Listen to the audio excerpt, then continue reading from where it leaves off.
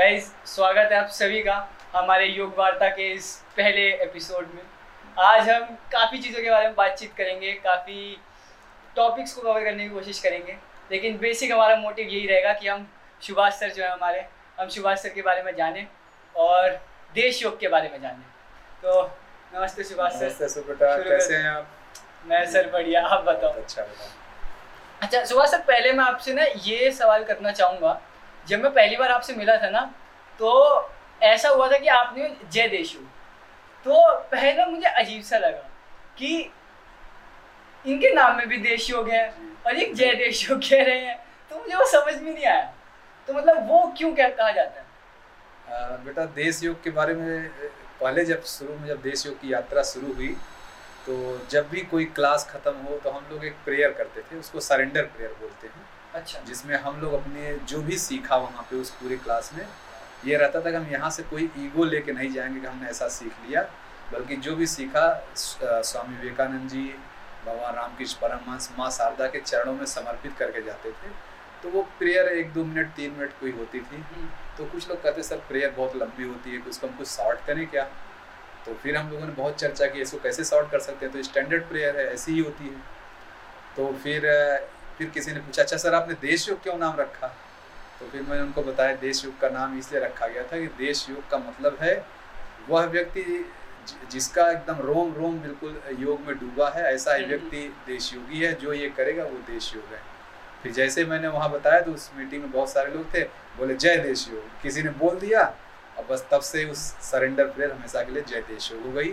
और पिछले कई सालों से हम लोग जय देश योग ही बोलते हैं। जय देश योग जब बोलते हैं तो हम यानी भगवान रामकृष्ण परमहंस, स्वामी विवेकानंद जी और माँ शारदा के चरणों में प्रणाम करते हैं। जैसे ये जो देश योग का पूरी जर्नी है, कितने सालों से होगा देश योग यहाँ पे? काफी टाइम से आई। हाँ बेटा, ये लगभग 2017 से हम लोग 2017 से। आप देश योगी कैसे बने? देश योग बेटा, मेरा योग में शुरू से इंटरेस्ट था और शुरू में जब गए तो ऐसा कोई इच्छा नहीं था कि ये सब कार्य होगा। शुरू में सिर्फ योग एक पैशन था, मुझे भी सीखने की इच्छा थी, जैसे आपको भी योग सीखने की बहुत इच्छा होगी।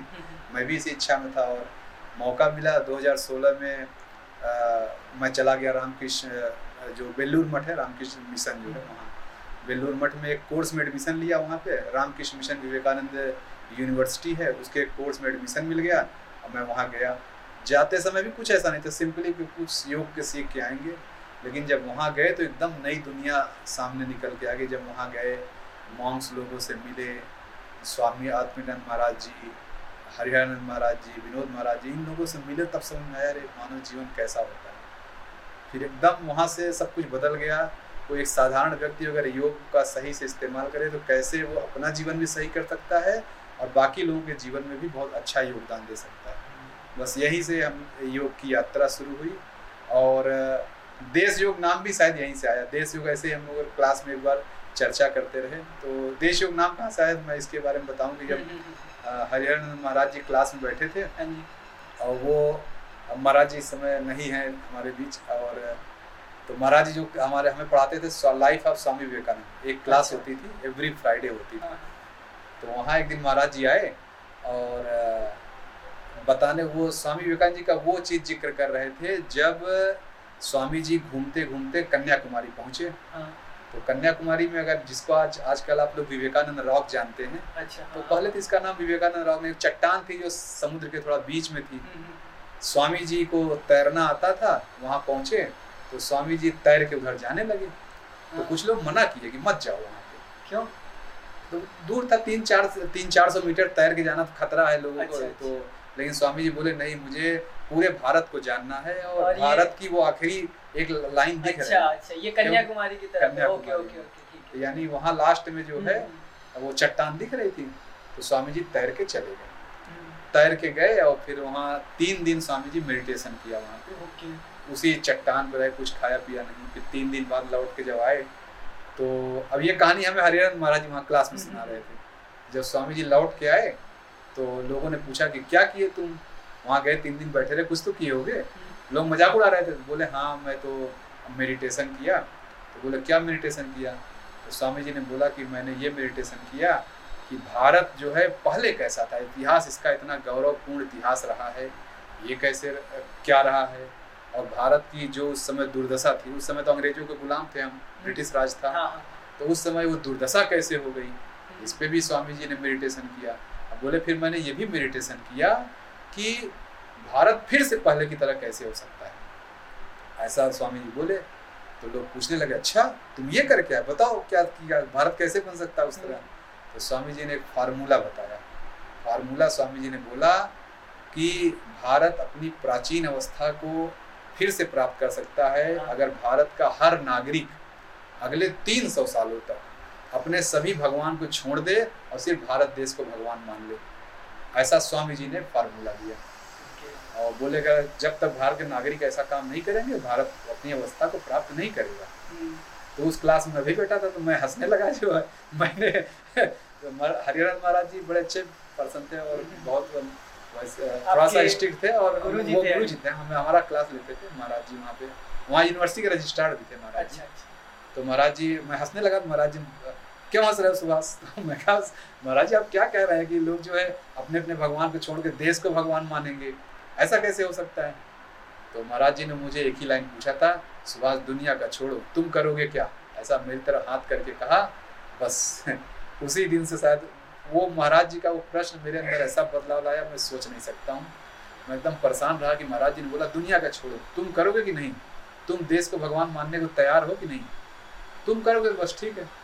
बस उसी दिन से ही देश, वहीं से जब स्वामी जी ने बोला तुम देश को भगवान मानोगे नहीं, तो हमने कहा हाँ हम मानेंगे। उस दिन मैंने संकल्प लिया कि हाँ हम देश को भगवान मानेंगे। और बस यहीं से देश योग की यात्रा की शुरुआत हुई। पहली बार देश योग, वहीं से देश योग नाम ही वहीं से आया था कि वो देश योगी मतलब वो जिसके रोम रोम में उसका देश बसा हुआ हो, पूरे देश के बारे में सोचता हो, वही देश योगी। वैसे ये मतलब कब की बात है?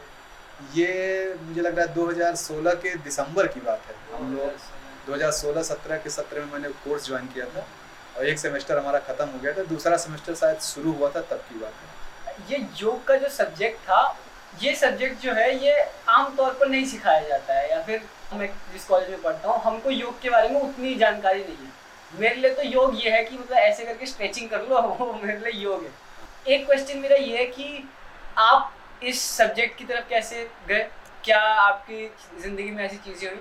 और ये जो सब्जेक्ट है योग का, ये दरअसल है क्या?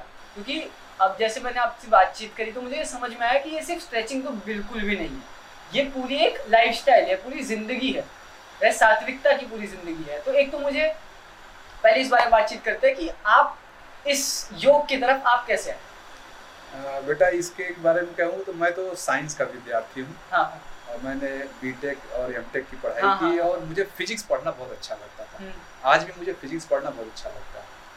और फिजिक्स में पढ़ते पढ़ते एक बार ऐसा, फिजिक्स में अब एक विषय होता है क्वांटम मैकेनिक्स और एक विषय है थ्योरी ऑफ रिलेटिविटी। ये दो विषय मुझे इतने अच्छे लगते थे, मैं उसका शब्दों में नहीं बोल सकता। आज भी मुझे लगता है क्वांटम मैकेनिक्स और थ्योरी ऑफ रिलेटिविटी मेरे शरीर में घुसी हुई। मैं कुछ बोलता भी हूँ, सोचता हूँ तो क्वांटम मैकेनिक्स की ही बातें करता हूँ।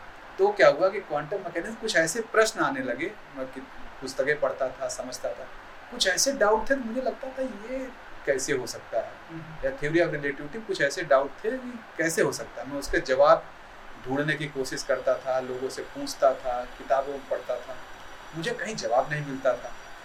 और मुझे लग रहा है ये शायद 2012 की घटना है, 2012 के आसपास। मैं एक दिन दिल्ली से अपने घर जा रहा था, गांव की तरफ जा रहा था। दिल्ली रेलवे स्टेशन पे अगर अभी भी आप जाइए तो 16 नंबर प्लेटफॉर्म पे गीता प्रेस की दुकान है, अभी भी है। अच्छा। तो मैं ऐसे ही सब लोग जैसे ट्रेन खड़े थे, मैं भी अपना ट्रेन जाके वेट कर रहा था, ट्रेन का प्रयागराज से जाना था। और ट्रेन 1 घंटे पहले पहुंच गया तो मैं घूम रहा था। तो वहाँ जैसे पहुँचा तो गीता प्रेस की दुकान पे से पहुँच गया, देखा तो एक किताब रखी थी स्वामी विवेकानंद जी की। कोई एक ऐसे मैंने लिया 150 रुपये किताब की, तो मुझे लगा चलो ले लेते हैं, रास्ते भर अब दिन भी मतलब यात्रा भी निकल जाएगी पढ़ते हुए। तो सिर्फ उसी शौक की वजह से वो किताब ले लिया कि बस ये रात का घंटे 2 घंटे 3 घंटे पढ़ेंगे बस। काफ़ी मोटी किताब थी तो वो मैं रास्ते में 1-2 चैप्टर ही पढ़ा। 1-2 चैप्टर में ही मुझे लगा रही इस किताब में तो वो डाउट है जो मैं सालों से ढूंढ रहा हूँ बस वो। फिर उसके बाद यकीन मानो बेटा वो किताब तो मैंने ली थी 3 घंटे पढ़ने के लिए। फिर उस किताब को मैं 3 साल पढ़ा। कौन सी किताब थी? वो principles of meditation Swami Vivekananda ji का था। और मैं उसको दो टाइम नहीं मिलता, इतनी व्यस्तता रहती, मैं उसको धीरे धीरे 2 पेज 4 पेज करके, और 3 साल में उसको पढ़ा। 3 साल में पूरी किताब मैंने समाप्त की। और वो पढ़ते पढ़ते मतलब बताया ना, मैं 2012 में किताब आई और ये सब करते करते 2014-15 हो चुका था। उस समय मेरे अंदर इतना मतलब क्या कहते हैं, इतनी ऊर्जा भर गई थी, नहीं ये तो साइंस का साइंस है। मतलब क्वांटम मैकेनिक्स के डाउट पढ़ते पढ़ते मैं यहाँ पे आया, फिर मुझे लगा रही ये तो जो क्वांटम मैकेनिक्स का भी ये बहुत ऊपर का चीज़ है। बस यहीं से मन में लगी कि योग में जाना है, और ईश्वर की कृपा हुई, सबका सहयोग रहा कि मैं जा पाया। और वहाँ जाके देखा कि जो मैं सोच रहा था वो सही है। योग का जब हम लोगों का पहला क्लास हुआ वहाँ पे, तो वहाँ डिफिनीशन ही बताई गई कि योग इज सटल साइंस। तब मुझे लगा रहे तो मैं सही जगह गया, सूक्ष्म विज्ञान का विज्ञान है ये। बस अब इस तरह जो है, ये बात आप जो सही करें कि योग जो है सिर्फ शरीर को ऐसे कर लेना, हाथ पैर को घुमा लेना योग नहीं, ये विज्ञानों का विज्ञान है। ये सारे विज्ञान, सारे विषय, जितने विषय आप पढ़ते हैं, सुनते होंगे, इन विषयों के मूल में क्या है? सभी के मूल में योग ही है। ये मेरा डाउट बेलूर मठ में, मतलब पहले जो सोचता था, बेलूर मठ में जाके एकदम क्लियर हो गया, ये डेफिनेशन है योग की। एक और सवाल मेरे को पूछना था कि योग तो आपने बता दिया कि साइंस का भी, साइंस जो है वो योग बन जाता है, लेकिन जैसे सात्विकता है, आप बहुत फॉलो करते हैं सात्विकता को, सात्विकता अलग कैसे है योग से? योग और सात्विकता क्या अलग हैं? अगर हैं तो मतलब क्या है? अलग नहीं बेटा, ये तो सिर्फ मैं कहूँगा नाम है। जो योग में जाएगा वो सात्विक बन ही जाएगा, जो सात्विक फॉलो करेगा वो योगी ही है। सात्विक शब्द का मैं मतलब बताऊं तो कहाँ से आया, अगर आप भगवत गीता के अध्याय 17 के 8वें श्लोक में सात्विक खाने की चर्चा की गई कि सात्विक खाना किसको कहते हैं। वो अगर मैं श्लोक 3 तरीके के गुण होते हैं। हाँ, सात्विक, राजसिक, तामसिक, जैसे आप ये सुने हैं। तो वहाँ सात्विक का जो परिभाषा है, आयुसत्व बल आरोग्य सुख प्रीति विवर्धना रस्या स्निग्धा स्थिरा हृदया आहारा सात्विक प्रिय। ऐसा वहाँ सात्विक आहार यानी हम खाना क्या खाते हैं वो बताया गया। सात्विक शब्द की व्याख्या की गई कि आयु, बुद्धि, बल, आरोग्य और प्रसन्नता, ये 5 चीज पढ़े। ये तो हमारी भगवत गीता की जो हमारा सिलेबस में था, तो हमने क्लास में पढ़ा। तो फिर मैंने वहाँ महाराज जी से पूछा, स्वामी वेदार्थानंद महाराज जी, विनोद महाराज जो हमारी क्लास लेते थे, और स्वामी कलेशानंद महाराज जी, संदीप महाराज उनका नाम है, तो ये लोग क्लास लेते थे। तो मैंने पूछा, महाराज जी जो आयु, बुद्धि, बल, आरोग्य, प्रसन्नता, ये तो सबको चाहिए? तो बोले हाँ ये तो सबको चाहिए। तो फिर मुझे लगा था ये सात्विक आहार तो सबको खाना चाहिए। मैंने बोला हाँ सबको खाना चाहिए। बस वहीं से सात्विक शब्द मैंने उसको पकड़ लिया, और कि फिर यही सोचा कि हाँ जब भी योग की बात करेंगे हम सात्विक की बात करेंगे, क्योंकि ये 5 चीजें तो सबको चाहिए। कौन ऐसा है जो आयु नहीं चाहता, बुद्धि नहीं चाहता, बल नहीं चाहता, आरोग्य नहीं चाहता, प्रसन्नता नहीं चाहता? फिर वही योग में जो चीजें हम सिखाते चले गए, उसी को सात्विक जीवन शैली, सात्विक लाइफ स्टाइल कहते चले गए। सात्विक लाइफ स्टाइल ऐसे कोई शास्त्रों में कहीं अलग से कुछ नहीं लिखा हुआ। वो उस क्लास में जो चर्चा हुई महाराज जी से, जो मेरी बुद्धि ने मुझे कहा कि हाँ ये तो सात्विक आहार था, उसी सात्विक को मैंने शायद और बड़ा डोमेन दिया। मैं सात्विक विचार कहना लगा कि नहीं, विचार भी ऐसा होना चाहिए, संस्कार ऐसे होने चाहिए, हमारे रिलेशन ऐसे होने चाहिए, सात्विक हर वो चीज़ जिससे हमारी ये 5 चीज़ बढ़ जाए।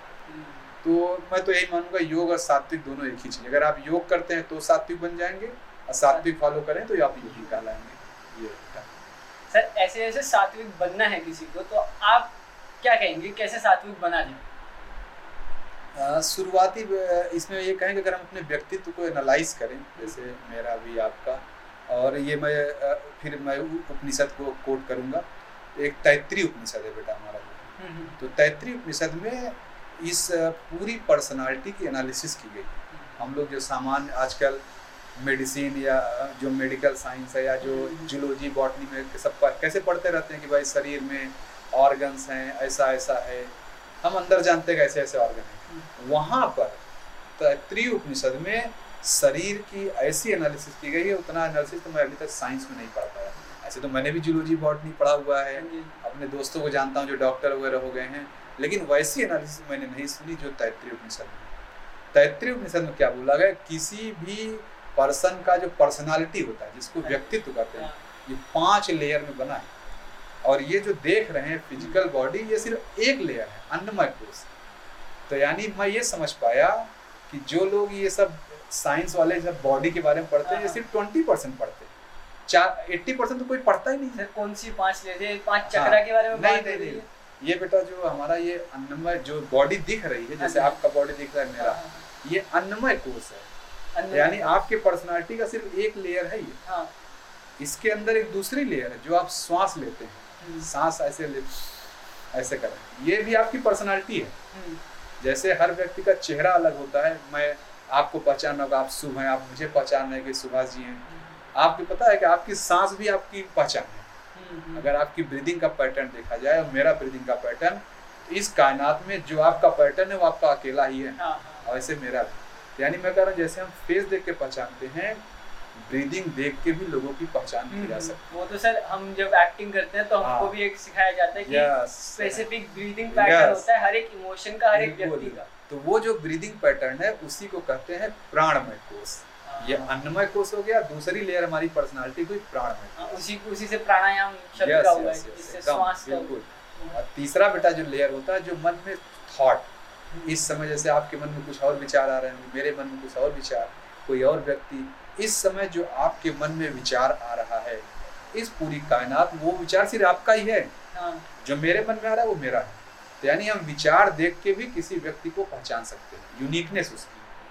तो जो तीसरी लेयर है जो आपकी यूनिक आइडेंटिटी है, जो मेरी यूनिक आइडेंटिटी है, उसको बोलते हैं मनमय कोश। और फिर इसके अंदर एक और चीज होता है, बुद्धि। बुद्धि मतलब जिससे हम निर्णय लेते हैं। निर्णय लेना मतलब कि मैं बैठूंगा, मैं चला जाऊंगा, मैं खाऊंगा, एक ही चीज आपके सामने, अभी मैं एक गिलास पानी रख दूं तो सकता है मेरी बुद्धि कहेगी नहीं मैं बाद में पीऊंगा, आपकी बुद्धि कहेगी चलो घूट घूट पी लेते हैं। ये जो निर्णय लिया आपने, इसको कहते हैं, जहाँ डिसीजन मेकिंग फैकल्टी है, वो हमारा है विज्ञान में कोश। ये चौथा लेयर हुआ। अब पांचवा लेयर होता है बेटा, जैसे एकदम विज्ञान, बुद्धि भी कैसे एनालाइज करे, जो मेमोरी होता है हमारा, कहीं ना कहीं डेटा स्टोर है, कहीं ना कहीं हमें किसी ने सिखा रखा है कि ये गिलास है, ये पानी है, तभी तो आपने, तो वो जो जहाँ डेटा स्टोर है उसको कहते हैं आनंदमय कोश। तो ये पर्सनालिटी का हमारा 5 लेयर हुआ, जिसको योग में जाना है 5 लेयर पे काम करना पड़ेगा। लेकिन शुरुआत में जो लोग शरीर का जो करते हैं, हाथ को ऐसे कर लिया, कोई रनिंग करता है, कोई जॉगिंग कर रहा है, कोई आसन कर रहा है, ये सब पहले लेयर पे है, पहले लेयर पे काम, बाकी 4 लेयर पे भी तो काम करने हैं।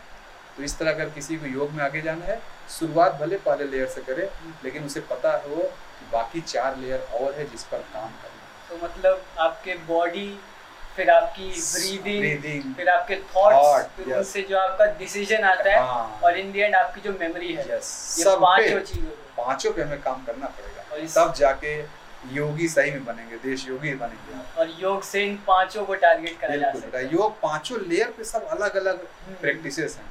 जैसे मैं कहूँ कि फिजिकल बॉडी पे अगर काम करना है तो हम आसन करेंगे, कोई जॉगिंग कर रहा है, कोई जिम जा रहा है, ये सब फिजिकल लेवल पे होता है। अगर जब ब्रीदिंग लेवल पे हो जाते हैं तो ब्रीदिंग लेवल पे लोग प्राणायाम करते हैं योग में। कुछ लोग देखे गाना गाते हैं, जो भजन करते हैं, भजन भी ब्रीदिंग लेवल पे है।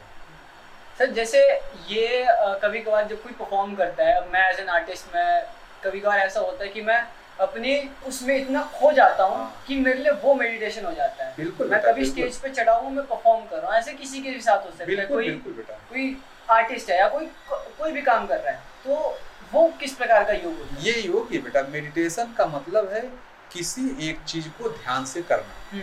जरूरी नहीं कि आप ऐसे बैठ के करें तभी मेडिटेशन होगा। अगर आप अपने काम में पूरी तरह से मन लगा रहे हैं, वो अपने आप में मेडिटेशन है। एक मान लीजिए हाउस वाइफ है, घर पे खाना बना रही है, अगर वो ऐसे बेलन चला रहे हैं और पूरे ध्यान से बेलन में ही रम जाए, वो भी अपने आप में मेडिटेशन है। कोई झाड़ू लगा रहा है, झाड़ू लगाए बढ़िया से, मेडिटेशन है अपने आप में। किसी भी काम को ध्यान से करना, पूरी तरह इंगेज होकर करना, यही मेडिटेशन है।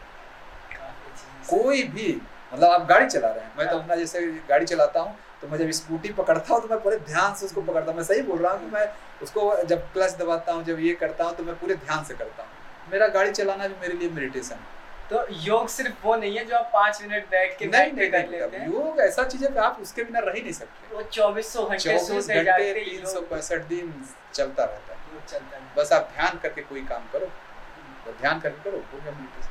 अच्छा सर, लास्ट में मैं बस आपसे यही कहना चाहूँगा कि जो जितना मैंने सुना, मेरे को लगता है स्वामी विवेकानंद जी जो हैं, वो आपकी ज़िंदगी में उन्होंने एक बहुत ज़्यादा इम्पोर्टेंट किरदार प्ले किया है, तो उनकी कोई एक स्पेसिफिक बात जो आपको हमेशा याद रहती है, जो आपकी मनपसंद है, कोई एक जो अभी याद आ रही है? हाँ, नहीं वही कर रहे हैं, स्वामी जी की जो बात है वो तो इतनी सारी बातें हैं, मैं कौन सी उसमें बताऊं, लेकिन मैं स्वामी जी का एक कोटेशन मुझे बहुत पसंद है। मुझे बहुत, इनफैक्ट जब मैं छोटा था घर में मेरी सिस्टर ने एक पोस्टर लगा रखा था, और ये करीब तब की बात है जब मैं शायद हाई स्कूल में पढ़ता था, तब की बात है। वो पोस्टर था strength is life, weakness is death. और ये बात मैं रोज देखता था कि स्वामी जी की फोटो लगी है, ऐसे लगा है, तो उसका मतलब मैं नहीं समझता था। ये तो जब मैं बेलूर मठ में गया, वहाँ पे एडमिशन लिया, वहाँ पे समझने लगा स्वामी जी को, तब मुझे वो बात, यानी जो पोस्टर मैं पिछले 25 साल से देख रहा था, उसका मतलब मुझे बेलूर मठ में जाकर समझ में आया, strength is life, weakness is death. और स्वामी जी की यही बात शायद मेरे जीवन का आधार बन गई है। मैं हमेशा वही देखता रहता हूँ, हर समय कोई भी निर्णय करना हो तो मैं यही देखता हूँ, मैं स्ट्रेंथ चूज कर रहा हूँ या डेथ चूज कर रहा हूँ। स्ट्रेंथ चूज किया तो मैं एक जीवित व्यक्ति हूँ, और अगर मैंने वीकनेस चूज किया तो वही मेरी डेथ हो जाती है। तो मैं दिन भर गिनता रहता हूँ कितनी बार जिया, कितनी बार पैदा हुआ और कितनी बार मरा। दिन भर में लगता है आज 20 बार मरा, ऐसा मैं काउंट करता हूँ। तो मेरे लिए डेथ वो नहीं जो आखिरी दिन होगा, डेथ वो है जो काम आपको करना चाहिए और आपने नहीं किया, रोज जीते, वही रोज हर क्षण हम जीते मरते रहते हैं। तो स्वामी जी की ये बात मुझे बहुत अच्छी लगती है, कैसे उन्होंने एक ऐसा फार्मूला दे दिया है कि आप अपने एक मिनट टू मिनट क्या सेकंड टू सेकंड एनालाइज कर सकते हैं कि where your path is going, हम सही रास्ते पर हैं या नहीं। ये बात मैं बहुत प्रणाम करता हूँ स्वामी जी को, इतना अच्छा लाइन मुझे ये समझने में 25-30 साल लग गए। सर लाइन इतनी गहरी है। हाँ, बहुत गहरी। अब सर बस अब मैं चाहूँगा कि अब मतलब हम ये जो इन्फॉर्मेशन हमने व्यूअर्स को दी है उसके साथ हम जा सकें। बस एक लास्ट चीज़ कि लोग ये जो योग के पथ पर कैसे चल सकते हैं, YCB का जो एग्ज़ाम है जिसके थ्रू आप योग से जुड़ सकते हैं, जिसके थ्रू आप देश योग से जुड़ सकते हैं, कैसे देश योग उसमें हेल्प कर सकते हैं, एक बारी छोटी सी कुछ एक लाइन इसके बारे में बेटा मैं बताऊँ। YCB जो है मतलब एक संयोग ही है कि YCB स्वामी विवेकानंद जी का आपको पता है बचपन का नाम नरेंद्र है, और YCB को लाने वाले कौन है? नरेंद्र मोदी है। ये बड़ा मैं वो ऐसा नहीं, लेकिन मैं कनेक्ट करता हूँ, मुझे ऐसा लगता है कि स्वामी जी की चेतना शायद उनके अंदर कभी आई, और आदरणीय प्रधानमंत्री जी आपको पता है बेटा वो नरेंद्र मोदी जी जो है स्वामी विवेकानंद जी के बहुत बड़े अच्छे फॉलोअर हैं। बचपन से प्रधानमंत्री जी ने शायद स्वामी जी के लिटरेचर को पढ़ा, तो मुझे ऐसा लगता है कि स्वामी जी की चेतना ये काम कर रही है। जो प्रधानमंत्री जी वहाँ गए और वहाँ बोल के चले आए योग के बारे में, जो यूनाइटेड नेशंस में, वो शायद स्वामी विवेकानंद जी की कृपा से ही उनके मुंह में वो शक्ति आई। और इसलिए मैं ये कहूँगा कि शायद स्वामी जी वो राह दिखा रहे हैं सबको कि सबको योग के रास्ते पे कैसे जाना चाहिए। और सिर्फ मतलब भारत के लोगों को नहीं, पूरी दुनिया को योग पे ले जाने के लिए हमें कुछ स्टैंडर्ड बनाने पड़ेंगे, हमें योग के प्रोफेशनल सप्लाई करने हैं पूरी दुनिया में। और यही बात प्रधानमंत्री जी ने 2014 में यूनाइटेड नेशंस में जाके बोली कि एक अंतर्राष्ट्रीय योग दिवस मनाया जाए, और यहाँ पर स्टैंडर्ड बनाने के लिए, क्योंकि अब जब पूरी दुनिया में योग के प्रोफेशनल दें तो एक पर्टिकुलर एक स्टैंडर्ड एजुकेशन देना पड़ेगा, और इसी के लिए YCB की स्थापना हुई। और इसमें जो देश योग का जो योगदान है वो मैं ये कह सकता हूँ कि जो YCB का सिलेबस है, योग सर्टिफिकेशन बोर्ड ने जो सिलेबस तय कर रखा है, वो सिलेबस का हम लोग सिर्फ एक पास करने के लिए बच्चे जो स्टूडेंट आते हैं उनको नहीं पढ़ाते, पास तो कोई भी कर जाएगा, लेकिन इस पूरी प्रक्रिया में जो देश योग 4-5-6 महीने की क्लास चलाता है, मैंने इतने लोगों को ट्रांसफॉर्म होते हुए देख लिया है कि मैं बता नहीं सकता। सिर्फ उस जर्नी से जो लोग गुजरते हैं वो सिर्फ एग्ज़ाम नहीं पास करते, बल्कि उस चीज़ को अपने जीवन में उतार लेते हैं। और अब तक देश योग में करीब 300 के आसपास लोग टीचर बन चुके हैं, जो योग टीचर, वो सब यही कहते हैं कि सर एग्ज़ाम पास करना तो हमारे लिए सेकेंडरी हो गया, जो आपने बातें बताई उसको हमने जीवन में उतारा, और जीवन में उतारने जो बदलाव हुआ बहुत आगे ले जाता है। मतलब वो योग सर्टिफिकेशन बोर्ड की डिग्री लेने से बहुत आगे। देश योग ये करता है कि न सिर्फ पढ़ाता है बल्कि उसको हम जीवन में कैसे उतारें ये बताता है। अब बताने का तरीका वो नहीं कि हम ऐसे फार्मूला बता चले जाते हैं, हमारे यहाँ जो फैकल्टीज़ हैं वो सब अपने जीवन में उतारते हैं। आप जब जिससे पढ़ते हैं उसको देखते हैं, अरे ये भी तो ऐसे ही कर रहे हैं, तो हम लोग वो करते हैं तब किसी को बोलते हैं।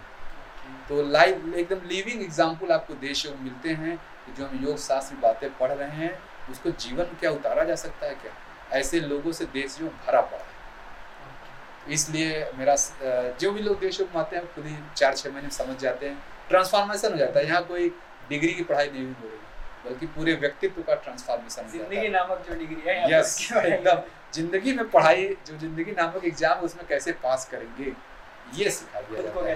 बिल्कुल, ये 6 महीने में सिखा दिया जाता है। सर बस आई बिलीव ये काफ़ी ज़्यादा इन्फॉर्मेशन हो गई है व्यूअर्स के लिए, एंड इस सारी इन्फॉर्मेशन को सोकिंग करने के लिए थोड़ा सा उनको टाइम चाहिएगा। तो आई बिलीव यहाँ पे हम समाप्त कर सकते हैं अपना ये थैंक यू बेटा, बहुत अच्छा बेटा, बहुत अच्छा आपसे बात करके लगा। और मैं तो ये देख रहा हूँ कि एक यंग बच्चा जो है इतनी सारी जानकारियाँ पूछ रहे हैं। आप भी योग का अभ्यास करें और अपने सारे जो आपके माध्यम से मैं आपकी जो युवा पीढ़ी है, जो इस एज के लोग हैं, मैं उनको कहूँगा जो है आप लोग एक बार योग को समझें, एक बार स्वामी विवेकानंद जी को समझें, तब आप समझ पाएंगे। आप सभी अपने जीवन का मुझे लग रहा है लक्ष्य प्राप्त कर पाएंगे। मुझे एक ही बार कहूँ, एक किताब ने कैसे जीवन का लक्ष्य दे दिया, ऐसा कोई इंटरेस्ट नहीं, बस घूमते हुए किताब हाथ में लगी और जीवन बदल गया। तो एक बार सभी लोग योग को समझे और स्वामी विवेकानंद जी को समझे, यही मेरा रिक्वेस्ट है। बहुत बहुत शुक्रिया। थैंक यू बेटा। जय देश। जय देश। तो गाइस ये था हमारा योग वार्ता का पहला एपिसोड। मुझे कमेंट्स में बताइएगा कि आपको कैसा लगा, आपको और किन चीज़ों के बारे में बात करनी है, एंड नए एपिसोड में हम आपके लिए कुछ स्पेशल प्लान कर रहे हैं, तो उसके लिए भी बने रहिएगा। इस एपिसोड में हमने जाना कि कैसे स्वामी विवेकानंद जी ने और कैसे योग की पूरी जो कॉन्सेप्ट है उसने सुभाष जी को कैसे किया, और कैसे हम सबको योग के पाथ पर चलना चाहिए। तो बस मैं यही प्रार्थना करता हूँ कि हम सब योग के पाथ पर चलें और स्वामी विवेकानंद जी हमेशा हमेशा बने रहें। और बस इसी के साथ मैं आपसे आज्ञा लेता हूँ। बहुत बहुत शुक्रिया आज का एपिसोड देखने के लिए। धन्यवाद। जय देश योग।